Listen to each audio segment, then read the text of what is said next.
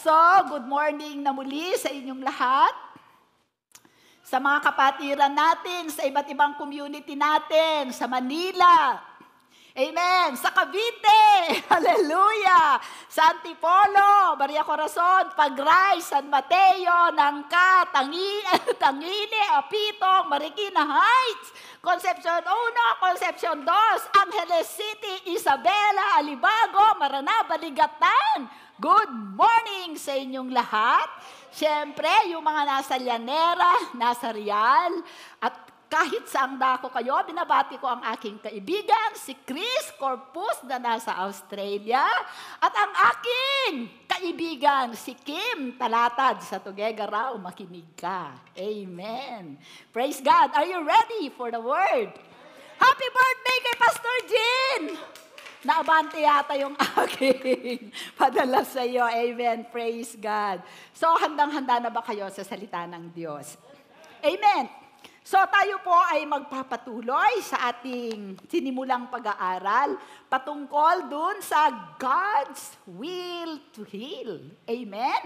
At ang text po natin na ating pinag-aaralan ay Luke 5 verse 12 to 13. Pero gusto kong basahin ngayon ito sa account ni Mark. Okay, so buksan natin ang ating Bible sa Mark 1, 40 to 43. Bago po ako magsimula, nais ko po na sabihin sa inyo na hindi po ako, although marami po tayong pag-uusapan, hindi po tayo magmamadali sa pag-aaral ng salita ng Diyos. Amen. Ako po ay preacher na mahabang mag-preach. Dahil nais ko po na tayo lahat ay mag-ground sa katotohanan. Dahil kung hindi po, sa paningin ko po kasi kung hindi expository at walang revelation ang ating pag-aaralan, madali po tayo nating makalimutan. Alam niyo po ba na kung bakit ngayon ang trabaho ng diablo to seduce us? The enemy is constantly seducing us to lead us away from the faith and to deceive us. At napakaraming mga Kristiyano na nadideceive. Alam niyo po kung bakit? Hindi po sila na-establish sa truth ng salita ng Diyos. Although nababasa nila yung salita, pero walang revelation, hindi yun nabuhay sa puso nila. But until I do my work to exegete to you, i-explain sa inyo ang context ng salita ng Diyos. Pagdating po ninyo sa bahay ninyo at pag-aralan po ninyo ang Biblia, madideceive po kayo. Amen? So, sa pakiusap ko po sa inyo, kung itinalaga na lang naman natin ang ating sarili na pag-aralan ng salita ng Diyos, maging seryoso po tayo. Ito yung mga panahon na wala tayong ibang panghahawakan kundi salita. Amen? Sapagkat ang salita ay si Jesus. Amen po. So, alam ko yung iba sa inyo, maaring hindi kayo interesado dahil wala kayong sakit. I assure you, isang araw magkakasakit kayo. At magagamit nyo ito. Or, if you do not need it now, your family needs it. Ang mga kamag-anak mo, kailangan nila. Ang mga kapitbahay mo, kailangan nila. So, I want us all to be established in the Word and to know our authority. Amen. So that in these last days, the Lord can use us to heal people. And once they get healed because of your ministration, because you share to them the good news that Jesus heals all the sick people, they will be drawn into the heart of God. Amen? Amen. So wag po ninyo akong iwanan sa inyong mga television. Amen? Praise the Lord. So, Mark 1, 40 to 43, nauna ang sermon. Hallelujah. Thank you, Lord. So, okay, basahin natin ng sabay. Now a leper came to him, imploring him, kneeling down to him, and saying to him, "If you are willing, you can make me clean." Then Jesus, moved with compassion, he stretched out his hand and touched him and said to him, "I am willing. Be cleansed." As soon as he had spoken, immediately the leper left him and he was cleansed. Ang gusto natin na ilagay sa ating puso is that lahat ng may sakit, regardless, makasalanan ka man, nangangalunya ka man, lasenggo ka man, ang Panginoon ay may habag sa iyo at nais niya na ikaw ay pagalingin. Ngunit ayaw niya na manatili ka sa iyong kasalanan. Amen? Sabihin mo, God is willing to heal all who are sick. At maraming mga Kristiyano na nasishipwreck ang kanilang mga faith dahil akala nila ang Panginoon ay hindi willing ang Panginoon na pagalingin sila. At lahat ng nangyayari sa kanilang buhay ay kalooban ng Panginoon. Mali. Ang nangyayari sa ating buhay ay nagaganap dahil kalooban natin. Amen? Because God gave us a choice. Ayaw ng Panginoon, kasi kung sasabihin natin na hindi lahat ng nagkakasakit pinapagaling, para na din nating sinasabi na lahat ng tao hindi gusto ni Lord na masave. Because God wills all people to be saved. And when you are forgiven of your sin, you will instantly be healed also. Amen. Okay. So, tayo po ay maraming nagsasabi hindi kalooban ng Panginoon. Pero ini-establish natin dito sa church na ito na merong 30 na reason. Sabi sa scriptures, based on 2 or 3 witnesses, a truth is established in the scriptures.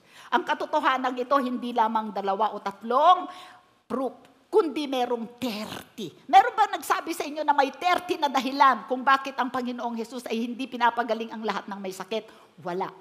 Amen? Ito, 30. So, isa-isahin natin. Ito ay napag-aaralan natin ngayon. At gusto ko na meron kayo nito dahil every time ay pwede ninyong balikan. Because God wills all to be healed because God's word is medicine to all our flesh. Amen? Noong 1991, mamamatay na ako sa sakit sa puso. Hindi ako na open heart surgery, ngunit sa salita ng Diyos na gumagaling. Hanggang ngayon, buhay pa ako. Amen? A strong spirit will sustain you. A strong spirit comes from a strong knowledge of the truth. And it will make your immune system strong. A strong spirit will give you a strong immune system.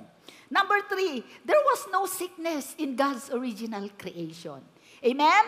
God's will for heaven and earth is that we live on earth as it is in heaven. May sakit ba sa langit? Wala.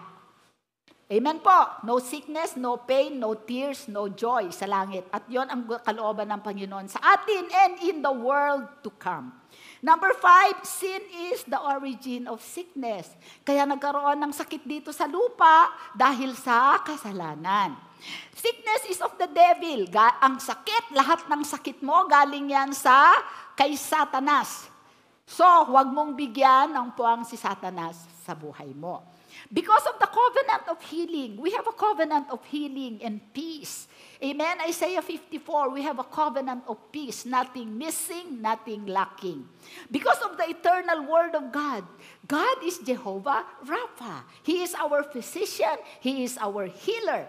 Amen. May mga physician tayo dito sa lupa dahil inordain ng Panginoon para sa mga mahihinang pananampalataya and in the process of strengthening their faith to get divine healing. Pero si God pa rin ang the greatest physician.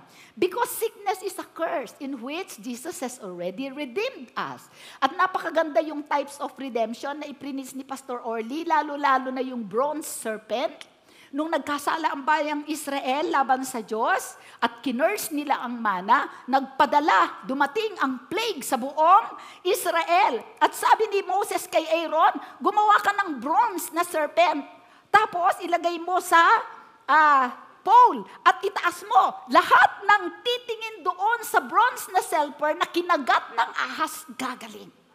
But you have to realize that when you gaze at that pole, imaginein mo kung ikaw ay tatay. Lahat ng mga anak mo nakagat ng ahas. Ikaw ay magulang. Pero ang utos ni Lord, tumingin ka.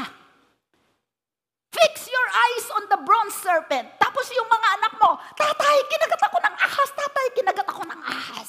Anong gagawin mo? mo, titingin ka sa mga anak mo, hindi. Tumingin ka.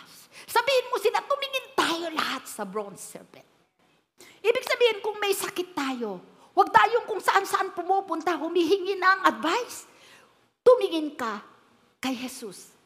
At tumingin ka sa salita. That's why we have to establish this truth. Sapagkat ito ang magpapagaling sa atin. Amen?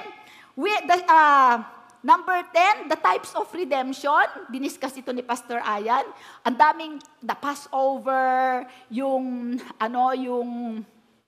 ibon na pinakawalan, amen, na inilubog sa blood. Alam yon. Healing is part of redemption. Tayo ay tinubos na galing mula sa sakit. The first fruit of redemption, which is the Holy Spirit. Ang Holy Spirit is a deposit given to us. Ano ba ang Holy Spirit? Ang Holy Spirit ang nagtayo kay Jesus mula sa patay. Ang Holy Spirit ang bumuhay ng kanyang cells, ng kanyang dugo, lahat ng bahagi ng kanyang katawan na malapit ng maagnas ay itinayo ng banal na Espiritu at nabuhay na buo. Ikaw ay merong deposit ng Holy Spirit na pwedeng buhayin ang patay mong pancreas, ang patay mong puso, ang patay mong kidney. Alam mo ba yon? And number 13, the eternal fatherhood of God. At ngayong umagang ito, bear with me, tatapusin natin ang 4. Amen? So, hindi tayo magmamadali. Let us allow the Holy Spirit to just move within us and minister to us all, lalo na po sa inyo na nasa mga tahanan. Kayo pong tatay, nanay, likumin ninyo ang inyong mga anak. Kung bata pa sila, at naririnig na nila ito, kalalakihan nila ito. Amen? So, ang ating iti-take up ngayon, healing is the children's bread, the mercy of God, the authority over demons and sickness, and the ministry of Jesus. Father, I pray that you will breathe life into all your words. At Panginoon, dalangin ko ng bawat isa sa amin ay makinabang sa pag-aaralan namin ito sa pangalan mo, Jesus. Amen. Okay. Reason number 14. God's will is for all to be healed because healing is the children's bread. Ang text po natin ay Matthew 15:21 to 28. Basahin natin. Then Jesus went out from there. Kung saan siya nanggaling, pupuntang Capernaum, di ba? Nagpunta siya sa isang lugar. Okay? And departed from the region of Tyre and Sidon. Umalis siya doon sa Tyre and Sidon.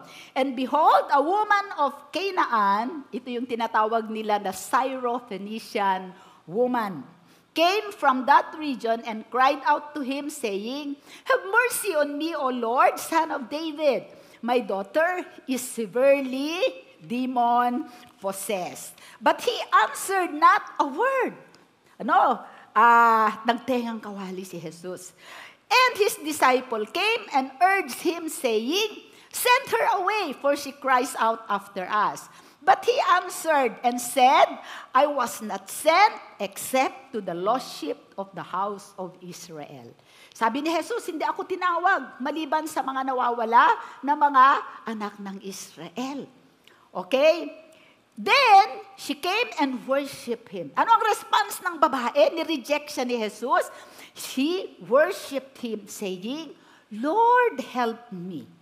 But he answered and said, "It is not good to take the children's bread and throw it to the little dogs." And she said, "Yes, Lord. Yet even the little dogs eat the crumbs which fall from their master's table." Then Jesus answered and said to her, "O woman, great is your faith. Let it be to you as you desire." And her daughter was healed from that very hour. This is a very controversial text because we can see here that Jesus was operating with exclusivity. Para lang ito sa Israel. And with prejudice. Amen? Bias siya for the Canaanite woman. Why? Do you know that Jesus would see your heart the moment you come face to face with Him? This woman speaking to Jesus with a borrowed phraseology. Naririnig niya na maraming pinagaling si Jesus. At doon sa mga pinapagaling ng Panginoong Jesus, ganito ang kanilang sinasabi. Amen? Ang sinasabi nila ay, Lord. Ano ang sinasabi nila? Narinig lang niya. Kaya maraming tao na gaya-gaya. Di ba? Sabihin mo lang yung ganito. Have mercy on me, Lord, at pagagalingin ka niya. Okay? So, gustong itest ngayon ng Panginoon ang kanyang faith. A lot of people will go to Jesus because they have a need. But they don't really want Jesus. Gets? Marami sa ating mga kamag-anak, hindi nila gusto ang ating Diyos. Ang gusto lang nila, yung pagpapala na binibigay sa atin ng Diyos. Nakuha ninyo? And this is the case of the woman.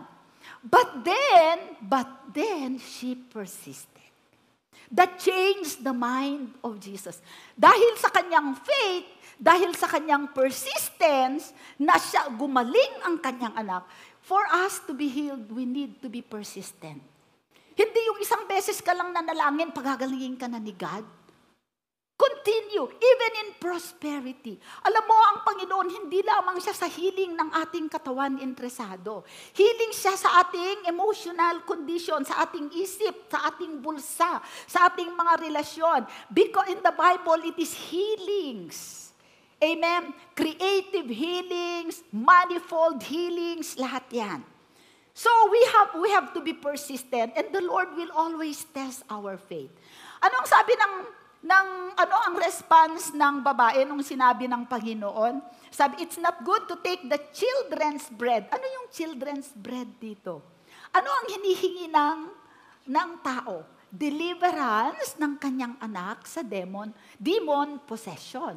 So, ang deliverance pala at healing ay tinapay ng mga anak ng Diyos. Praise God, tinapay, hindi cake, hindi ice cream. Meaning to say, readily available at mura. Amen? Kahit sino, dapat may tinapay. Okay? So, sabi ni Jesus, and she said, nung sinabi ni Jesus, hindi pwedeng itapon ang tinapay ng mga anak ng Diyos sa mga aso. Tinawag pa siyang aso. Pero magulat ka sa response, hindi siya na-offend. Bagkos siya ay, nagpatirapad, she humbled himself. Ano ang sinabi niya? Oo, Lord. Sabi niya, hindi ako kabilang sa pamilya ng Israel. Ngunit kahit yung mga aso ay kumakain din ng mga mumo na nalalaglag doon sa mesa ng amo. Ang kailangan ko lang po para sa aking anak ay mumo. Hallelujah! Amen! Glory! So minsan ang kailangan lang natin dahil hindi naman to nagpunta kay Jesus. He is not a proselyte or a convert to Judaism. But guess what? After this, he fell in love with Jesus. Amen? But look at the humility. Look at the faith. Sabi ni Jesus sa kanya, oh woman, you have a great faith. And that moment, that very hour, yung kanyang anak ay gumaling. Faith, humility, dependence. Iisipin natin yun. Amen? So, yan po yung essence. Sabihin mo, ako ay anak ng Diyos. Ang kagalingan ay para sa akin. Ang kayamanan ay para sa akin. Amen? Ang kalayaan ay para sa akin. Isigaw mo! Ang kalayaan ay para sa akin. Ang kagalingan ay para sa akin. In Jesus' name, may it be done to you according to your faith. Amen. Lahat ng bagay na ito ay spiritual. You have to manifest, it has to manifest in the spirit before it will manifest in the flesh. It will happen in the spirit. Okay? So, tapos na tayo ng number 14. May tanong ba kayo doon? Klaro, di ba? Kahit kung mumo ibibigay sa atin ni Jesus, pareho naman din ng ingredients yun eh. Di ba? Yung tinapay, may itlog, merong pampaalsa, merong arena, merong kung ano man yan. Yung mumo, ganun din ang ingredients, so ganun din ang effect. Amen? Hallelujah. So, number 15 na reason tayo. Woo! Woo! Woo! Woo! Nagpapagaling si Lord. Hallelujah. Amen. The mercy of God. Bakit pagagalingin ni Lord lahat ng may sakit? Sapagkat siya ay mahabaging Diyos. Amen! 2 Corinthians 1:3, sabi niya, Blessed be the God and Father of our Lord Jesus Christ, the Father of mercies. Sabi mo, mercies. Hindi isa, marami. And the God of all comforts. Aaliwin ka niya. Even if you are in the process of healing, the Lord will comfort you. Amen? Pagagalingin ng Diyos lahat ang may sakit sapagkat siya ay Diyos na mahabagin, maawain. Amen? So, noong Friday, nagpa-fast and pray kasi kami ng mga staff para sa anniversary. Binisita kami ng Holy Spirit sa aming pag-worship. Naalala namin lahat ng kabutihan ng Panginoon sa amin. Noong umaawit kami niyang, here we are, lifting our hands to you. Bumaba ang presence. Napakalaking privilege, Panginoon, na narito kami. Yung iba, wala na. Amen! Wala kaming ginawa kundi umiyak. Nag-pray kami, umiyak lang kami. God is a God of mercy. Re-refresh niya ang aming kaluluwa. Inalis niya yung lungkot namin kasi nawala na si Paz kasama namin. Talagang that morning nakalaya kami lahat sa sadness. Amen. There are 3 concepts that describes the merciful character of God. Merong 3 konsepto na naglalarawan ng karakter, katauhan ng Diyos na maawain. Una, sa Hebrew word, ito ay yung sesed. They pronounce this sesed, which is mercy, chen, grace, and rukam, compassion. So, lagi nating mababasa ito sa Bible, mercy, grace, and compassion.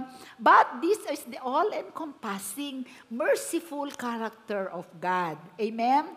So, what is mercy? Mercy is God withholding from us the wrath or punishment that our sin deserve. Siya ay mahabagin dahil hindi niya tayo pinaparusahan ng kasimbigat ng kasalanan na ginawa natin. Diba? Habag yun ng Panginoon. Na ikaw ay kumain ng sandamakbak na lechon, hindi ka na heart attack. Habag yun ni Lord. Amen? Na ikaw ay kumain ng isang roll ng matamis na hindi ka nagka-diabetes. Habag yun. At alam niyo po, doon ang biyaya naman is God giving us what we do not deserve. Amen? Tayo ay makasalanan, tayo ay araw-araw na sablay, pero lagi pa rin tayong pinagpapala ng Panginoon. Amen? At kaninang umaga, nung nagme-meditate ako, sabi ko, naalala ko yung hindi lamang yung hindi niya tayo pinapatawan ng kaparusahan na kasing bigat ng ginawa nating kasalanan. Ito, na-bless ako dito sa Psalm 32 verse 1. Sabi niya dito ni Haring David, Blessed is he whose transgression is forgiven, whose sin is covered. Amen? Ikaw ba, nagkasala ka sa asawa mo for a season? Nagka-girlfriend ka, hindi niya alam? Pero, na-convict ka ni Lord, hindi mo na ikinonfess at kinover ka talaga ni Lord. Can you imagine kung nalaman niya yon? Lalo na kung siya ay si Biba. Joke. Diba, ang dami nating mga pagkukulang sa ating mga anak, sa ating mga asawa, sa ating mga kapitbahay, sa ating mahal sa buhay na kinover ni Lord. That is mercy. Amen? Sa ating magulang, nangupit tayo. Nangupit tayo ng 1 milyon. Kinover tayo ni Lord. Amen. Hallelujah! Glory! Hallelujah! And mercy, God withholding His punishment or wrath that our sin deserve, and grace is giving us what we do not deserve. And what is compassion? Compassion is the Latin word compati, okay? Which means suffer with. Compassion means someone else's suffering becomes your suffering. Ang napakagandang illustration dito ay ang ating Panginoong Jesus. Because of His compassion, kinuha niya ang lahat ng kaparusahan ng ating kasalanan at ang ating kamatayan, dinala niya sa krus ng Kalbaryo para tayo ay maligtas. Amen! Tayong mga nanay, meron tayong instinct na very compassionate tayo. Kukunin natin yung kahirapan ng ating mga anak, tayo ang magsasuffer. Di ba? Kung yun lang ang pagkain mo at gusto niyang anak mo yon, kahit gutom na gutom ka at kahit gustong-gusto mo, ibibigay mo na lang yon sa kanya. Di ba? That is God's compassion. Amen? At itong tatlong word na ito, tatandaan natin, makikita natin ito kung paano ginamit ni Haring David. Dahil ito ay na-experience niya lahat. Kayo ba naka-experience ng mercy, grace, at compassion ni Lord? Amen! Unending, di ba? Sabi niya sa Psalm 51 verse 1 sa New American Standard Updated Version, be gracious, Shen, to me, O God, according to your loving kindness. Grace, she said, according to the greatness of your compassion, Rukam, blot out my transgression. Lahat tayo, nararanasan natin ito araw-araw. Amen? Dahil sa pag-ibig ng Diyos sa atin. At itong tatlong concepts na ito that makes up the merciful character of God ay i-demonstrate, i-display, itinanghal, ipinakita ng Panginoong Jesus nung siya ay dumating dito sa lupa. Because Jesus is God in the flesh. To show us how it operates. And so that maging halimbawa rin tayo. Okay? So doon sa Greek, mababasa natin itong sesed, ganyan. Sa Greek naman po, ito ay elios, mercy. Sa Greek, ito ay elios. Sa grace, charis. Okay? At ang compassion is esplagnon. Yan ang kanilang Greek word. Okay? Ngayon, yung paano i-display ng Panginoong Jesus ang kanyang compassion, ang kanyang grace, ang kanyang mercy sa atin. Ano ang quality ng kanyang habag? Mga habag actually. God's mercies are rich and abundant. Sabihin mo, ang habag ng Diyos ay mayaman at sagana.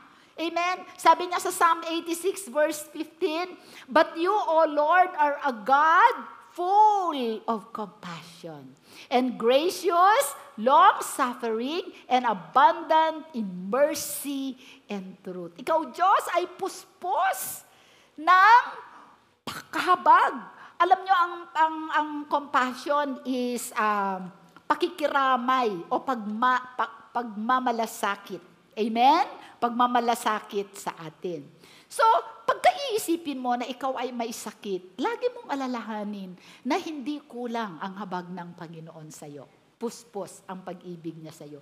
At mahaba ang kanyang pagtitiis. Amen? Halimbawa, ikaw ay may high blood pressure, tagal-tagal mo ng high blood pressure. Ikaw naman ay kain ng lechon at maalat. Pero alam mo, ang habag ng Panginoon sa iyo ay mahaba. Amen? So, dapat magbago ka na. Huwag ng lechong tinapa na lang, kainin mo. Amen? And then, maliban sa ang kanyang habag ay mayaman at sagana, His mercies are new every morning. Alam natin yon, di ba? Sabi nga sa Lamentations 20-23, through the Lord's mercies, we are not consumed. Alam mo ba sa nangyayari sa ating paligid? Sa dami ng nagkaka-COVID, sa dami ng nawalan ng trabaho, sa dami ng nadidepress, sa dami ng nag-suicide, narito pa rin tayo. masaya sa Panginoon. Amen. Malakas, may hanap buhay. Amen. Pinagpala tayo. Amen. Pinagpala tayo.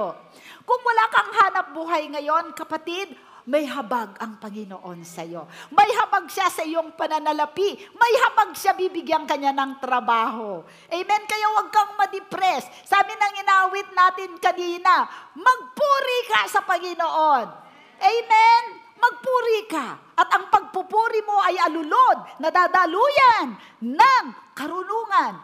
Amen. Connection. Tao na tutulong sa'yo. Because God is your divine helper.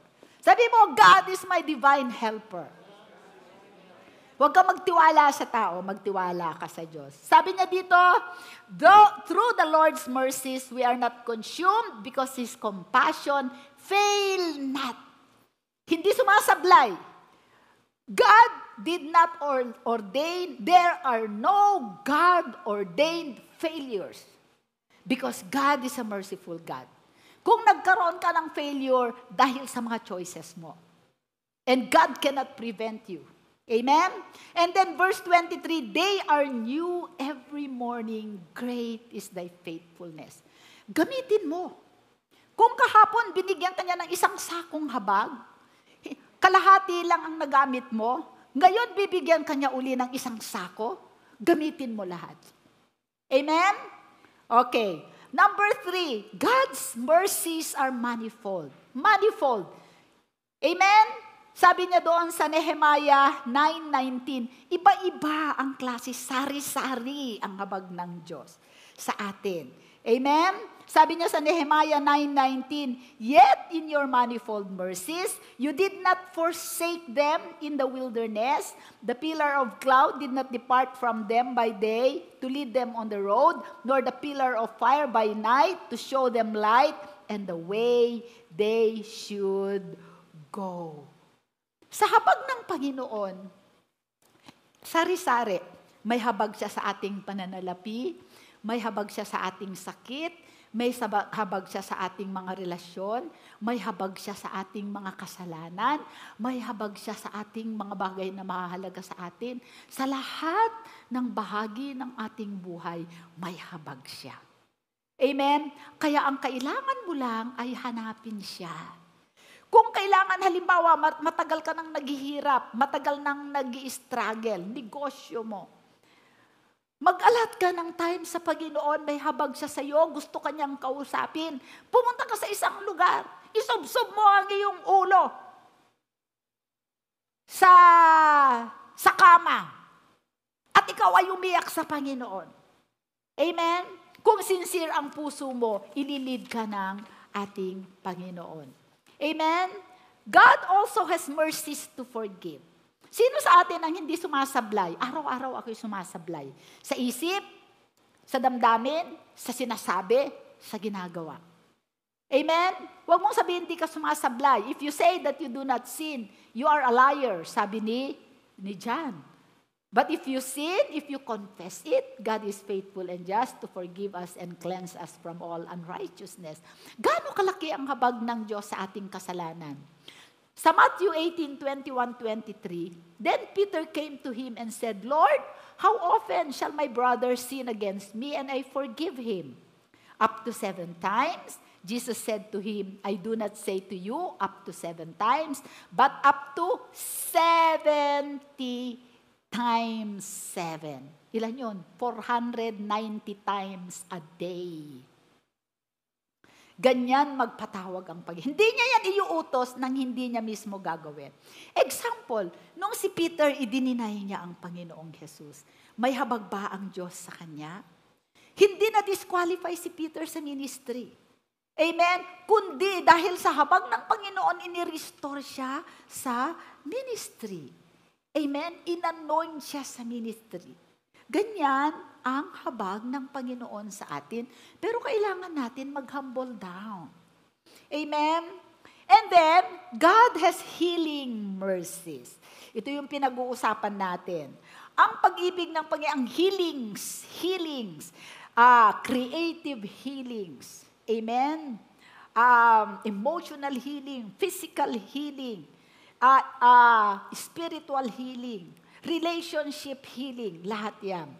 Matthew 14:14, and when Jesus went out, he saw a great multitude, and he was moved with compassion for them, and healed their sick. Compassion, mercy, grace, lahat yan, they are interacting together to do the will of God to heal us. Okay? So, mga kapatid, ano ang kailangan mong habag ng Panginoon sa buhay mo ngayon? Kung ikaw ay Kristiyano, available yan sa'yo. Amen? Humingi ka lang. Di ba sabi sa Bible, sabi niya kay James, paano ako makakalaya dito, Lord? Kailangan mo ng wisdom. If you don't have wisdom, ask Him. Di ba? Ibibigay niya nang hindi ka niya pagagalitan. Amen? Praise God! Hallelujah! Sabi mo, God is a God of mercy. Amen?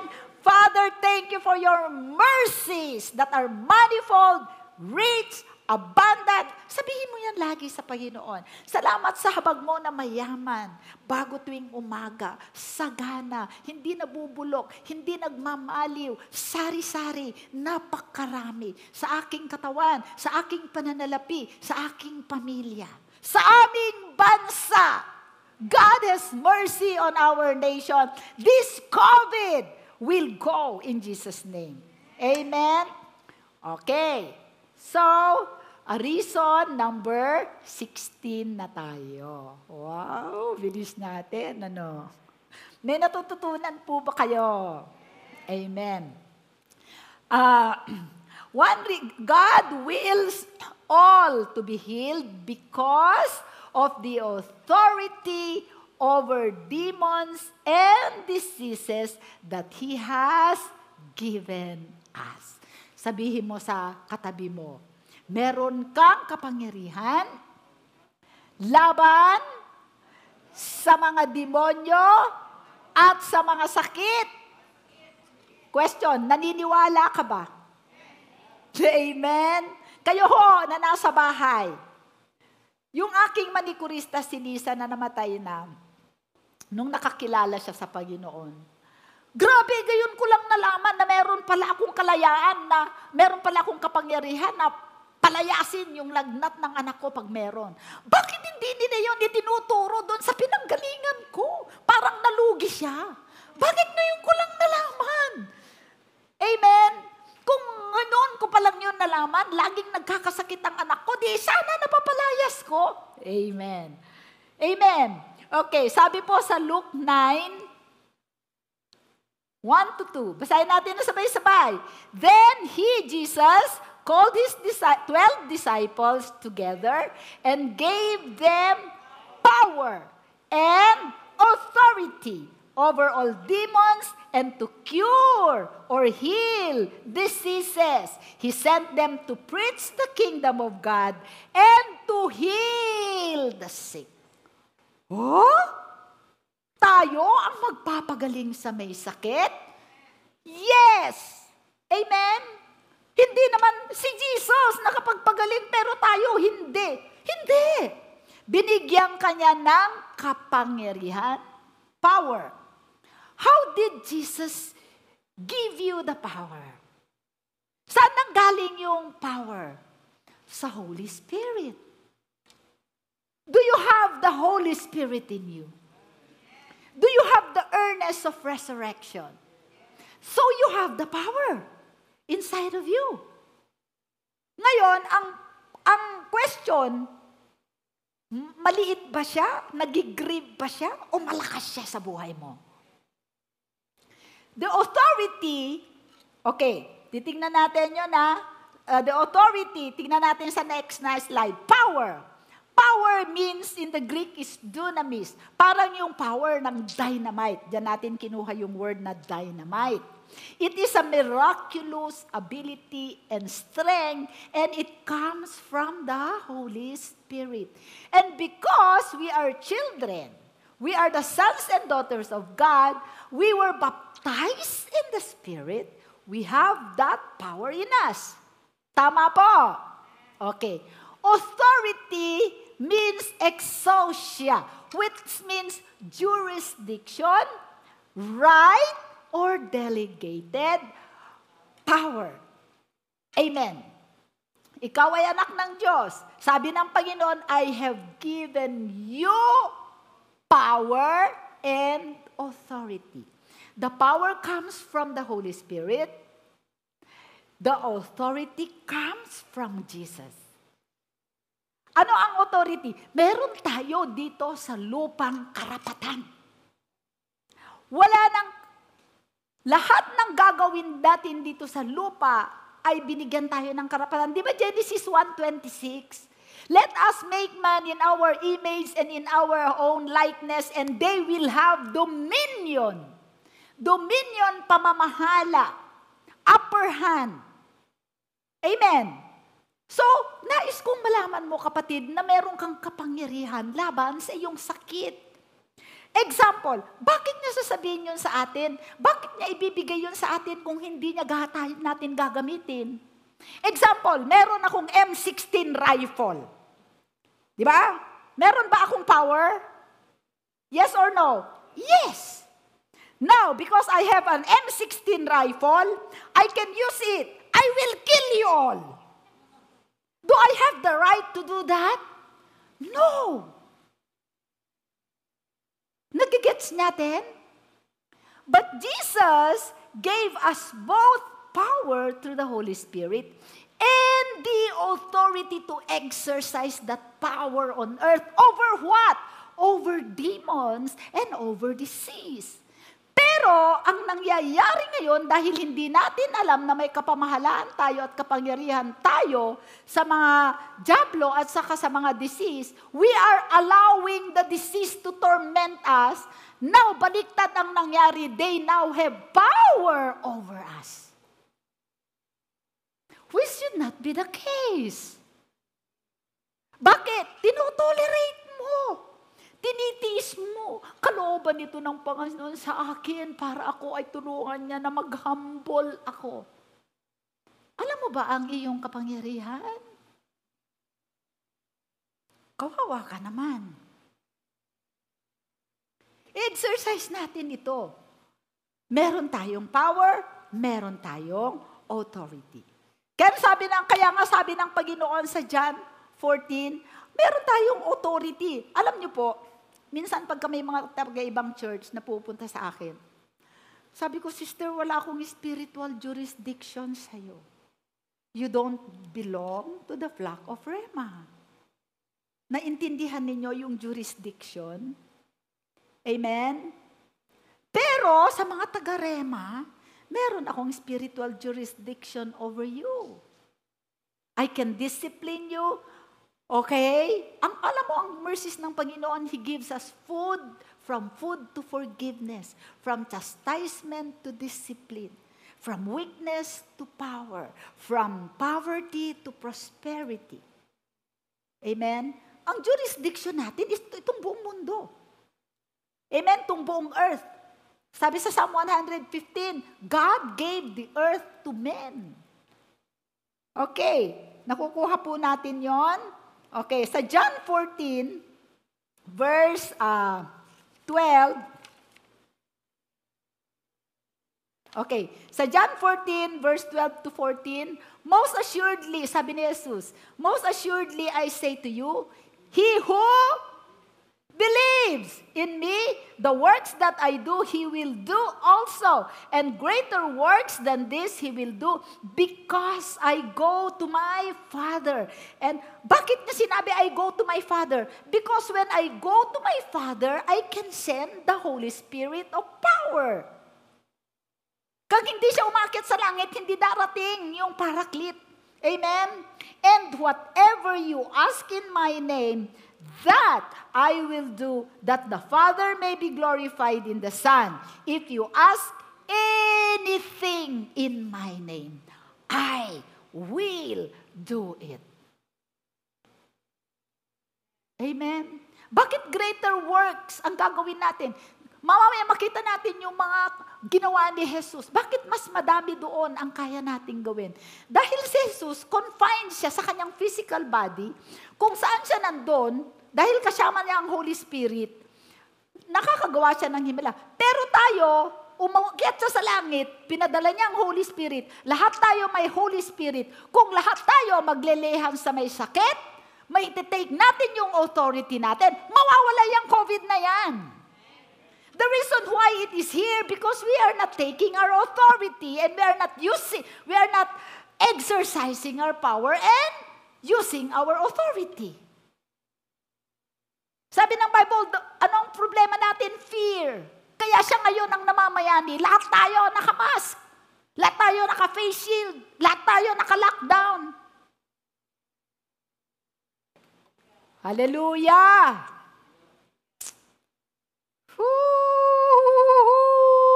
Hindi ko sinabi sa inyo na huwag kayong sumunod sa gobyerno. Sasunod tayo sa, we have dominion. Ang dominion is nangingibabaw. Tayo ang mangibabaw sa lahat ng ginagawa ng dyablo sa ating buhay. Amen? Do what is physically possible that you can do and leave the rest to God. Believing with joy and praise na magmamanifest ang hinihingi mo. That is faith. Amen? Matthew 10 verse 1, and when he had called his 12 disciples to him, he gave them authority. Yung power dito na word is actually authority. Over unclean spirits to cast them out and to heal all, sabihin mo nga all kinds of sickness and all kinds of disease. Hindi lang sakit ng ulo ang pwede mong i-cast out o fever. Ang pwede mong i-cast out ay cancer, COVID, rayuma, cardiac sickness. Amen. Praise God. All authority in heaven, binigay na sa atin ni Lord lahat ng kanyang authority. Gamitin natin. Pero alam nyo, lagi natin itong nakakalimutan. Kasi we are so raised in a world na ang dami ng nasiseduce tayo to conform to the patterns of this world. And we are relaxed.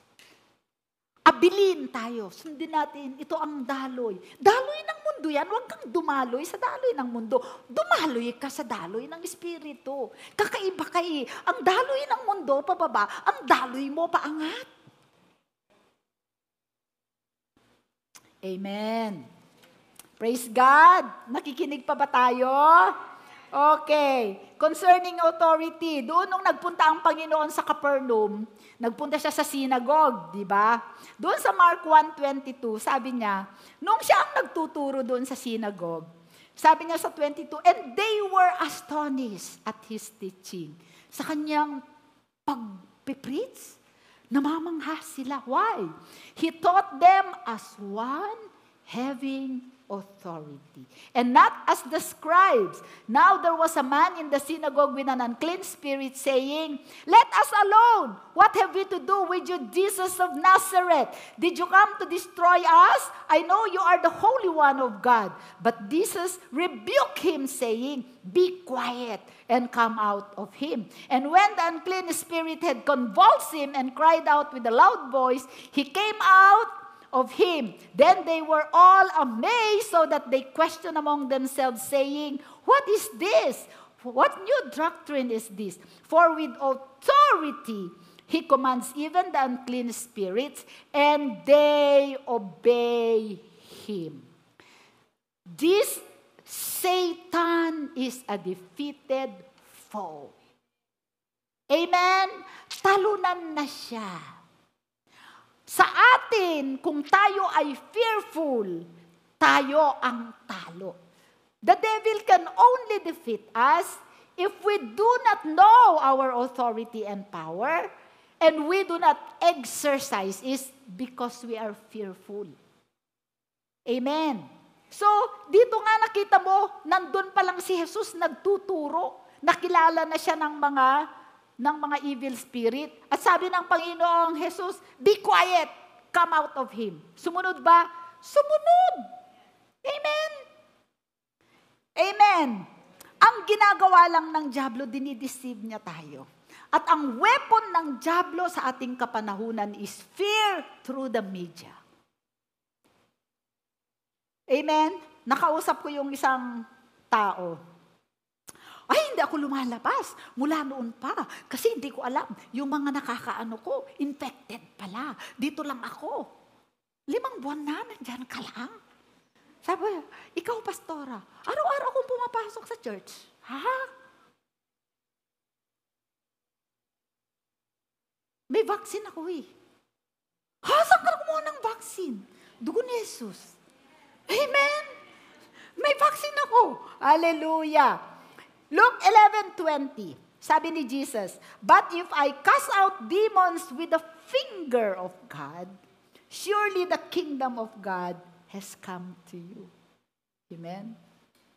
Diruin mo, pagka nagka-cast out si Jesus ng kahit na, ano ngayon, sandamakmak na diablo, finger of God lang ang kumikilos. Pero, nung ibinangon niya ang Panginoong Jesus mula sa patay, the Lord flexed His arms. Amen? Bakit kailangan, ito, finger lang, di ba? Pero bakit kailangan arm ang gamitin ng Panginoon nung ibinangon niya si Jesus? Sapagkat kasama sa pagbangon niya kay Jesus ay tayo na mananampalataya kay Jesus. Babangon din kasama si Jesus. Buong mundo yan. Amen? Sabi ng ibang mga tao, hindi na kasi ako nananalangin masyado kasi maraming ginagawa si Jesus. Baka hindi niya ako pakinggan. Alam mo kapatid, kahit lahat tayo na mga mananampalataya sa buong mundo ay manalangin at mag-cast out ng devil, wala kahit isang ilaw sa langit na mag-flicker. Amen? We have to know who our God is. Amen? Piruin mo, kaya mag-cast out ng devil, sandali lang yan. Amen? Tapos, dun sa Luke 4, makita natin, nilalagnat yung mother-in-law ni Simon. Di ba? So, Simon's wife, mother, was sick with a high fever. And they made request of him concerning her. Jesus, pumunta ka doon sa bahay ni Simon Peter. So, he stood over her and rebuked the fever. Ano sinabi niya? Lumayas ka. At umalis ka agad ang fever at pinagsilbihan sila. Tayo, pagka pinagaling tayo ng Panginoon, what are we supposed to do? Serve. You were healed to serve. When the Lord healed me, 1991, sabi ko sa Panginoon, Lord, this life is not mine anymore. It's yours. So I serve. Wala na, hindi na ikaw ang may buhay niyan. Matagal ka nang patay. Dapat. Pero since binigyan ka niya ng buhay, ipaglingkod mo yon sa Kanya. And you will stay healed. Amen? Okay. Sa Mark 21:24, then He healed many who were sick with various diseases and cast out many demons, and He did not allow the demons to speak because they knew Him. Pagka nagka-cast out kayo ng diablo, huwag niyong kakausapin. Bakit? Sinungaling yun. Kahit anong sasabihin niya, kasinungalingan yun. Kaya halimbawa, meron kang sakit. Sa pangalan ni Jesus, kinakas out kita. Sabi niya, huwag kang manatili dito sa aking ano ba pangalan mo? Sabi niya, ako yung hindi aalis. At saka alam mo, hindi ka nagagaling. Pagka kinausap mo ang diablo, hindi ka nagagaling. Bukas mamamatay ka na. O di lalo kang matakot. Amen? Hindi niya kinausap. Bakit? Mga sinungaling sila. Ikaw ang kakausap. Doon sa libro na binasa mo ba? Meron kayong, nung bago ako sa Panginoon, masyado akong in love kay Kenneth Hagin. Meron akong libro na marami tayong libro nun, di ba, Pastor Ray? I Believe in Visions. May patutuo dito si Kenneth Hagin concerning si Jesus at saka. Isang araw, dinalaw siya ng Panginoon bago siya matulog. Nasa kama siya, basta matulog.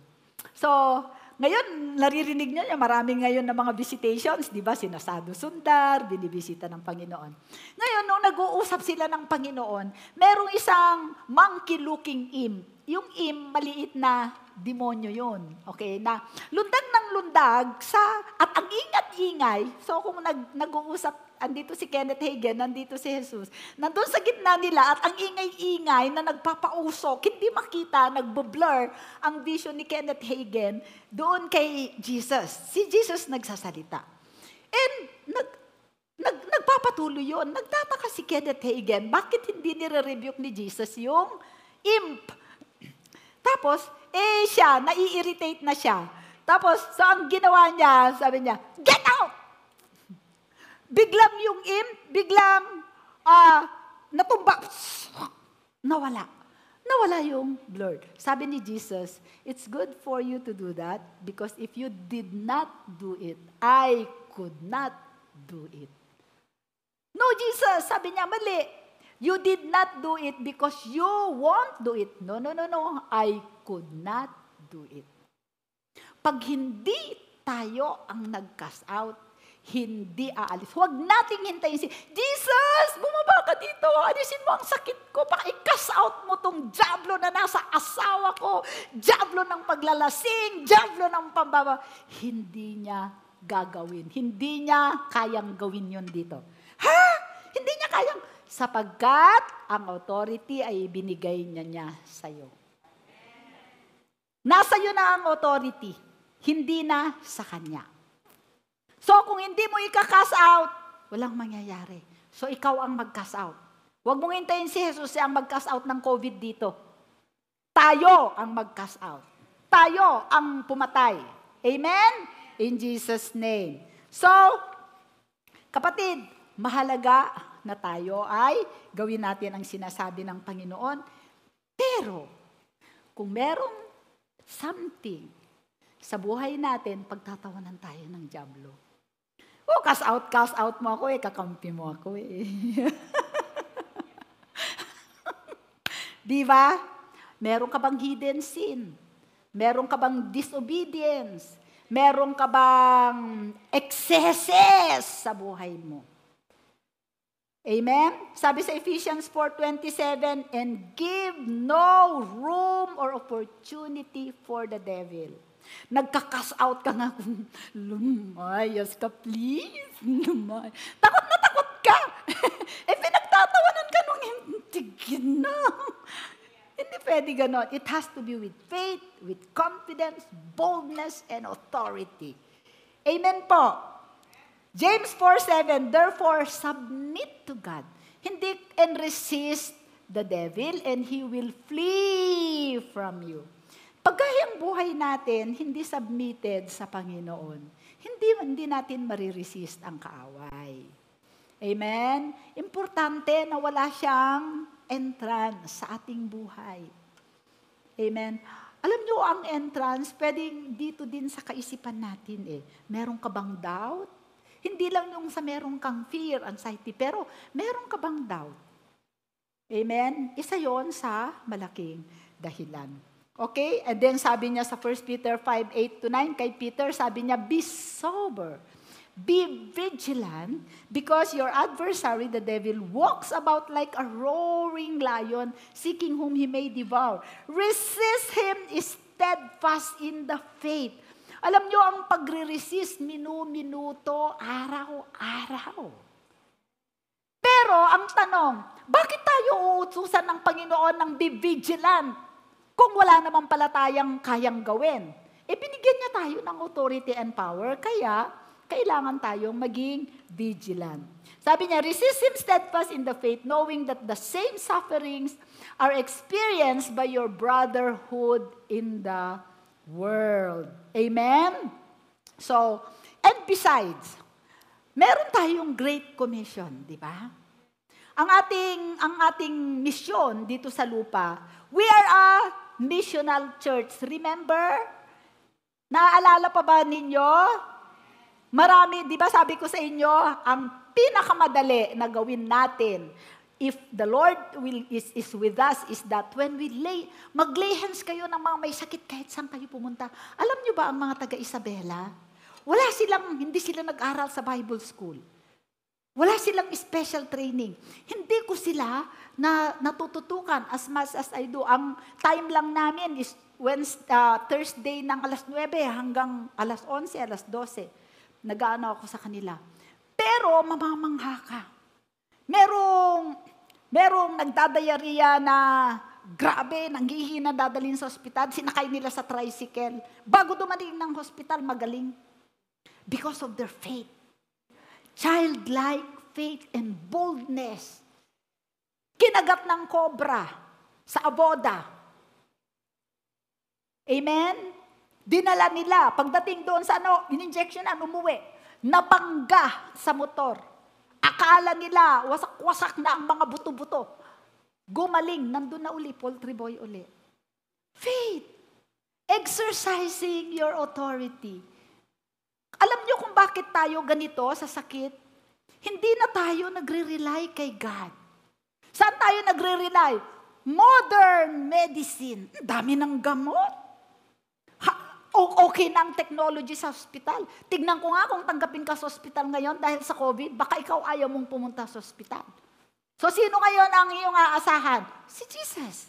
That's why I'm teaching you this. Dahil pagka inayawan kayo sa hospital, meron kayong dakilang manggagamot. And besides, because we are protected by the blood, you have a responsibility to go to all the world. Ito ang pagkakataon natin to arise and shine. Amen? Sabi sa Mark 16, 15 and 18. And he said to them, go into all the world and preach the gospel to every creature. Unahin mo ang kapamilya mo, tatay mo, nanay mo, kapatid mo. Amen? Alam nyo, marami sa atin, sa family sa Rema, excuse me, hindi lahat ng sambahayan natin nananampalataya kay Jesus. Anong ginagawa ninyo? Sabi ng Panginoon, basahin ninyo ang The Prophets. Kung hindi nila alam, kung alam mo at hindi mo sinabi kanila, ang dugo nila ay nasa iyong ulo. We have a responsibility. Amen? Verse 16, he who believes and is baptized will be saved, but he who does not believe will be condemned.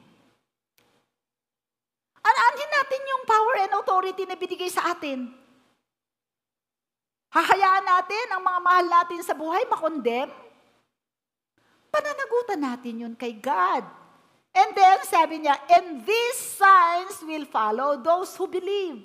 In my name, they will cast out demons, they will speak with new tongues, they will take up serpent, and if they drink anything deadly, it will by no means hurt them. They will lay hands on the sick, and they shall recover. Promise ni God yan. If you speak, kinanta ni Beng, where I speak your name. Exercise natin. Gusto ko mag-refer. Meron akong libro nito, papahiram ko sa'yo. Hanapin ko muna. I Believe in Vision, meron tayo dyan sa library. Si Kenneth Hagin, nagkaroon siya ng healing crusade sa Oklahoma. During yung times, patay na si Kenneth Hagin, no? And then meron isang mama na merong tuberculosis of the spine. Ang kanyang spine ay parang antigas. Ganyan. Hindi siya makabend or ganyan. So, umakyat yung lalaki na ipagpa-pray niya. Come here, brother, I'll pray for you. So, ginawa niya, hinawakan niya yung back, isang kamay niya. Hinawakan niya yung isang kamay niya sa chest. So, hinawakan niya ganon. At sa pangalan ni Jesus, the Holy Spirit said, there is a foul spirit of infirmity that has bound this brother. So, ipinag-pray niya, in Jesus' name. Sabi niya, I call you out, leave this body. And nafe-feel niya yung anointing, nagja-jump from left to right hand niya. And then, sabi niya dun sa brother, now, brother, try if you can reach your toes. Hindi niya magawa. Okay? The second time, prinay niya uli. And then, sinabihan niya uli. Okay, brother, now, try if you can touch your toes. Hindi niya uli magawa. 3 beses hindi niya magawa. Ba't kaya? He can feel the anointing. He can feel the anointing. So, side niya muna, pinaupo muna niya sa side, tapos he continued to minister with other people. Nung nakatayo siya, dumating si Jesus sa harapan niya. No one saw Jesus except him. Sabi ni Jesus sa kanya, "In my name, the devil will live." "Yes, Lord. But I said, but the devil did not live." Sabi ni Jesus sa kanya, "I said," nakaturo sa kanya, "in my name, call them out and they shall live." "Yes, Lord. But I did, but the devil did not live." Ulit, pangatlong beses. "I said, when you call out the devil, they will live in my name." Sabi ni Kenneth Hagin, "I did, Lord, but they did not go." Tapos bigla niya ang pang-apat na time, nakita niya yung mata ni Jesus parang flame. Parang flame of fire. Nakatakan niya sa "I said, in my name, the devil will live." Tapos nawala siya. Tapos na-realize niya, I was in unbelief. Saan mo makikita yung unbelief? If, try. "Come back, brother! Come back, brother!" Tinawag niya uli yung may tuberculosis of the spine. So, inilehans niya uli sa at saka sa likod. "In the name of Jesus, I call you out, leave this body in Jesus' name. Now, touch your toes." Biglang yung mama, tinas yung toes niya na ganyan. Lesson! When you do it in faith, in confidence, and in authority. Mean business with the devil. Huwag kang maging malambot sa sakit. In Jesus' name, you must live. So, touch your toes. Touch your toes, brother. Naging live yung kanya, nahawakan niya. Amen? So, anong ibig sabihin natin? No matter how anointed you are, no matter how much knowledge you have, if you don't have faith, and if you are not confident, the devil will know if you are doubting. Amen? So, sa bahay natin, exercise natin. Kasi pinagpa-pray natin, yung mga anak natin, gagaling kaya? You are in unbelief. Amen? Kailangan natin ng confidence. Next slide. Bakit? There is a devilish energy and disease on this earth. That COVID is a devil. It is devilish. Resist him steadfastly. Ano yung resist? Exercise your power and authority. Be strong, confident, be serious about it. Mean business with the devil. Amen? And give no room. I-test ninyo yung sarili nyo. This morning, I tested myself. Amen? Lagi kong sinasabi kagabi, bago ako matulog, and I felt led by the Holy Spirit, sabihin natin to. Luke 4:18. Sige. Susundan nyo ako Luke 4:18. Okay, sabihin natin.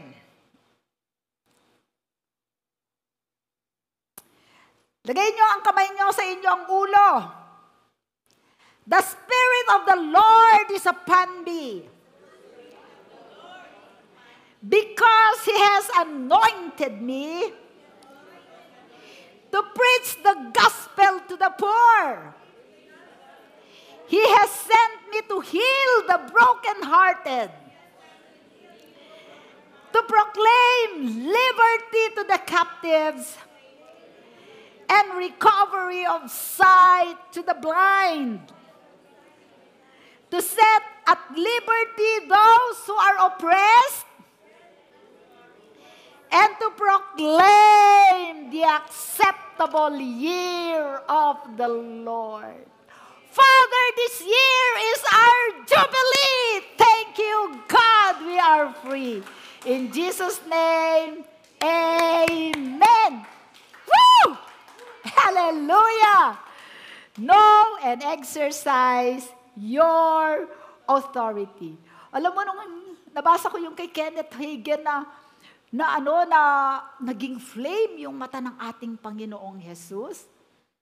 Naalala ko nung nililinis niya yung temple, nung ginawa nila na haven. Doon yun sa Matthew 21:12-15. Sabi niya, then Jesus went into the temple of God and drove out all those who brought and sold in the temple and overturned the tables of the money changers and seats of those who sold doves. And he said to them, it is written, my house shall be a house of prayer, but you have made it into den of thieves. Pero tignan mo yung next verse, 14. Then the blind and the lame came to him in the temple, and he healed them. Grabe ang compassion. Hindi niya sinabi, busy ako ngayon. Naglilinis ako. Nakita ba niyo itong templo? Ginagawa nila na tindahan ng mga busy ako. Walang magpapahil.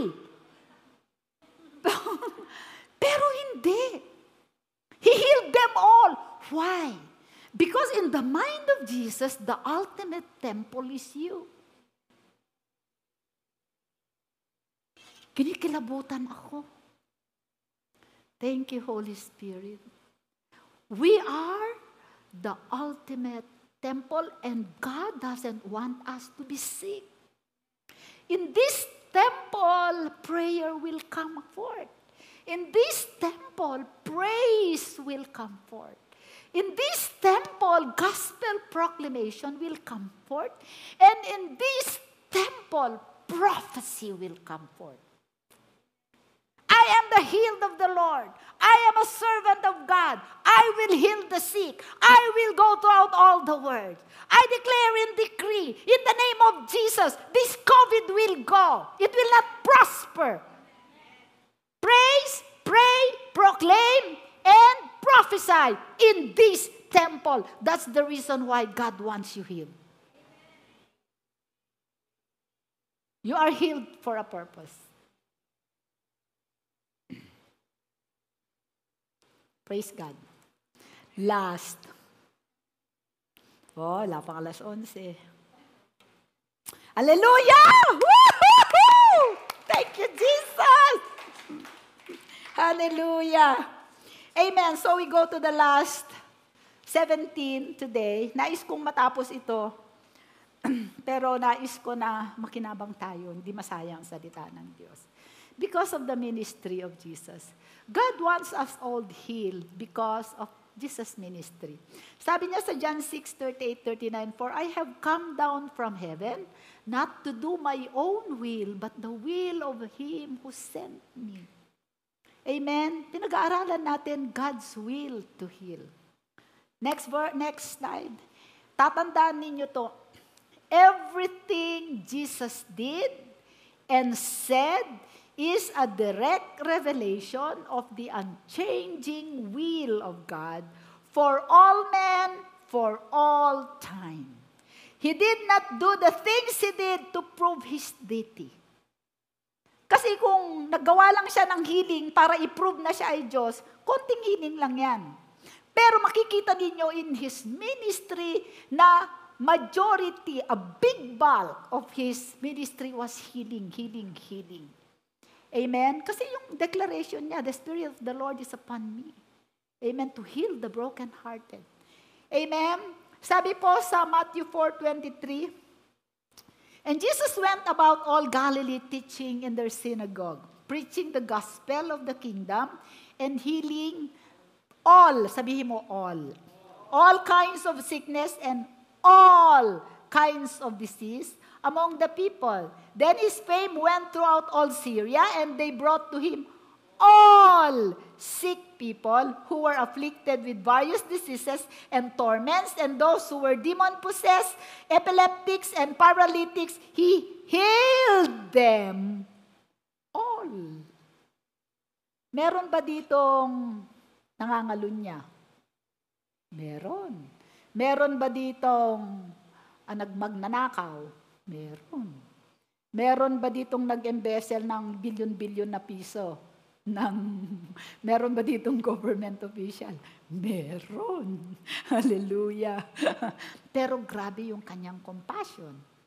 And then, Matthew 8:16, when evening had come, they brought to him many who were demon-possessed, and he cast out the spirits with a word. Si Jesus, pagka nag-cast out, hindi siya yung ang daming word. Basta sinabi lang niya, go. And the spirit will go. Why? Because Jesus walked around, prayed up. Amen? Lagi siyang nagpe-pray. He's always praying. Amen. So he cast out the spirit with a word and healed all who were sick, that it might be fulfilled which was spoken by Isaiah and the prophet, saying, He himself took our infirmities and bore our sick. Gusto kong pansinin ninyo yung all. Kasi ang ating God's will to heal all. Kasama tayo doon. And ang isang pansinin nyo dito, si Jesus hindi pumipili ng oras magpagaling. Yan man ay madaling araw, yan man ay evening, yan man ay tanghali, yan man ay Amen, walang oras. When evening, when the sunset, in the morning, in the afternoon, at lunchtime. Pag galit na galit siya sa may sakit, pagka nakakita siya ng may sakit, pinapagaling niya. Amen? Dapat ganun din ang attitude natin. Born again ka ba? Alam mo ba? Hindi. Mahal ka ng Diyos, may habag ang Diyos sa iyo. Amen? Luke 4:40. When the sun was setting, ayan, evening. When the sun was setting, those who had any that were sick with various diseases brought them to him, and he laid his hands on every one of them and healed them. Tsaga niya, no? Nilihang niya lahat. Matthew 10:1, and when he had called his 12 disciples to him, he gave them the power over unclean spirits and cast them out, and to heal all of their sickness and all kinds of disease. Praise God for Jesus. Matthew 14:14, and when Jesus went out, he saw a great multitude. Marami kang mababasa, maraming tao. Sa ibang verses, napakaraming tao. Amen? And he was moved with compassion for them and healed their sick. Matthew 14:34, when they had crossed over, they came to a land of Gennesaret. Then when the man of that place recognized him, they sent out into all the surrounding region, brought him all who were sick, and begged him that they might only touch the hem of his garment, and as many as touched it were made perfectly well. Amen? And he came down, Luke 6:17, and he came down with them and stood on a level place, and a crowd of his disciples and a great multitude of people, all from Judea and Jerusalem, and from the seacoast of Tyre and Sidon, who came to hear him and be healed of their diseases, as well as those who were tormented with unclean spirit, and they were healed. And the whole multitude sought to touch him, for power went out from him, and he held them all. All in the Greek word, all means all. Amen. In the Hebrew word, all means all. Okay. Then great multitudes came to him, having with him the lame, blind, mute, maimed, and many others, and they laid them down at Jesus' feet, and he healed them. So the multitude marveled when they saw the mute speaking, and made whole, the lame walking, and the blind seeing, and they glorified the God of Israel. Amen. So convinced na ba tayo na tayo lahat ay pagagalingin? Hindi natin, we do not ascertain the will of God by what we see around us. Ang salita ng Diyos ay nasisiguro natin by the Bible. So we need to go back to our Bible. Amen? So tayo po ay tumayo.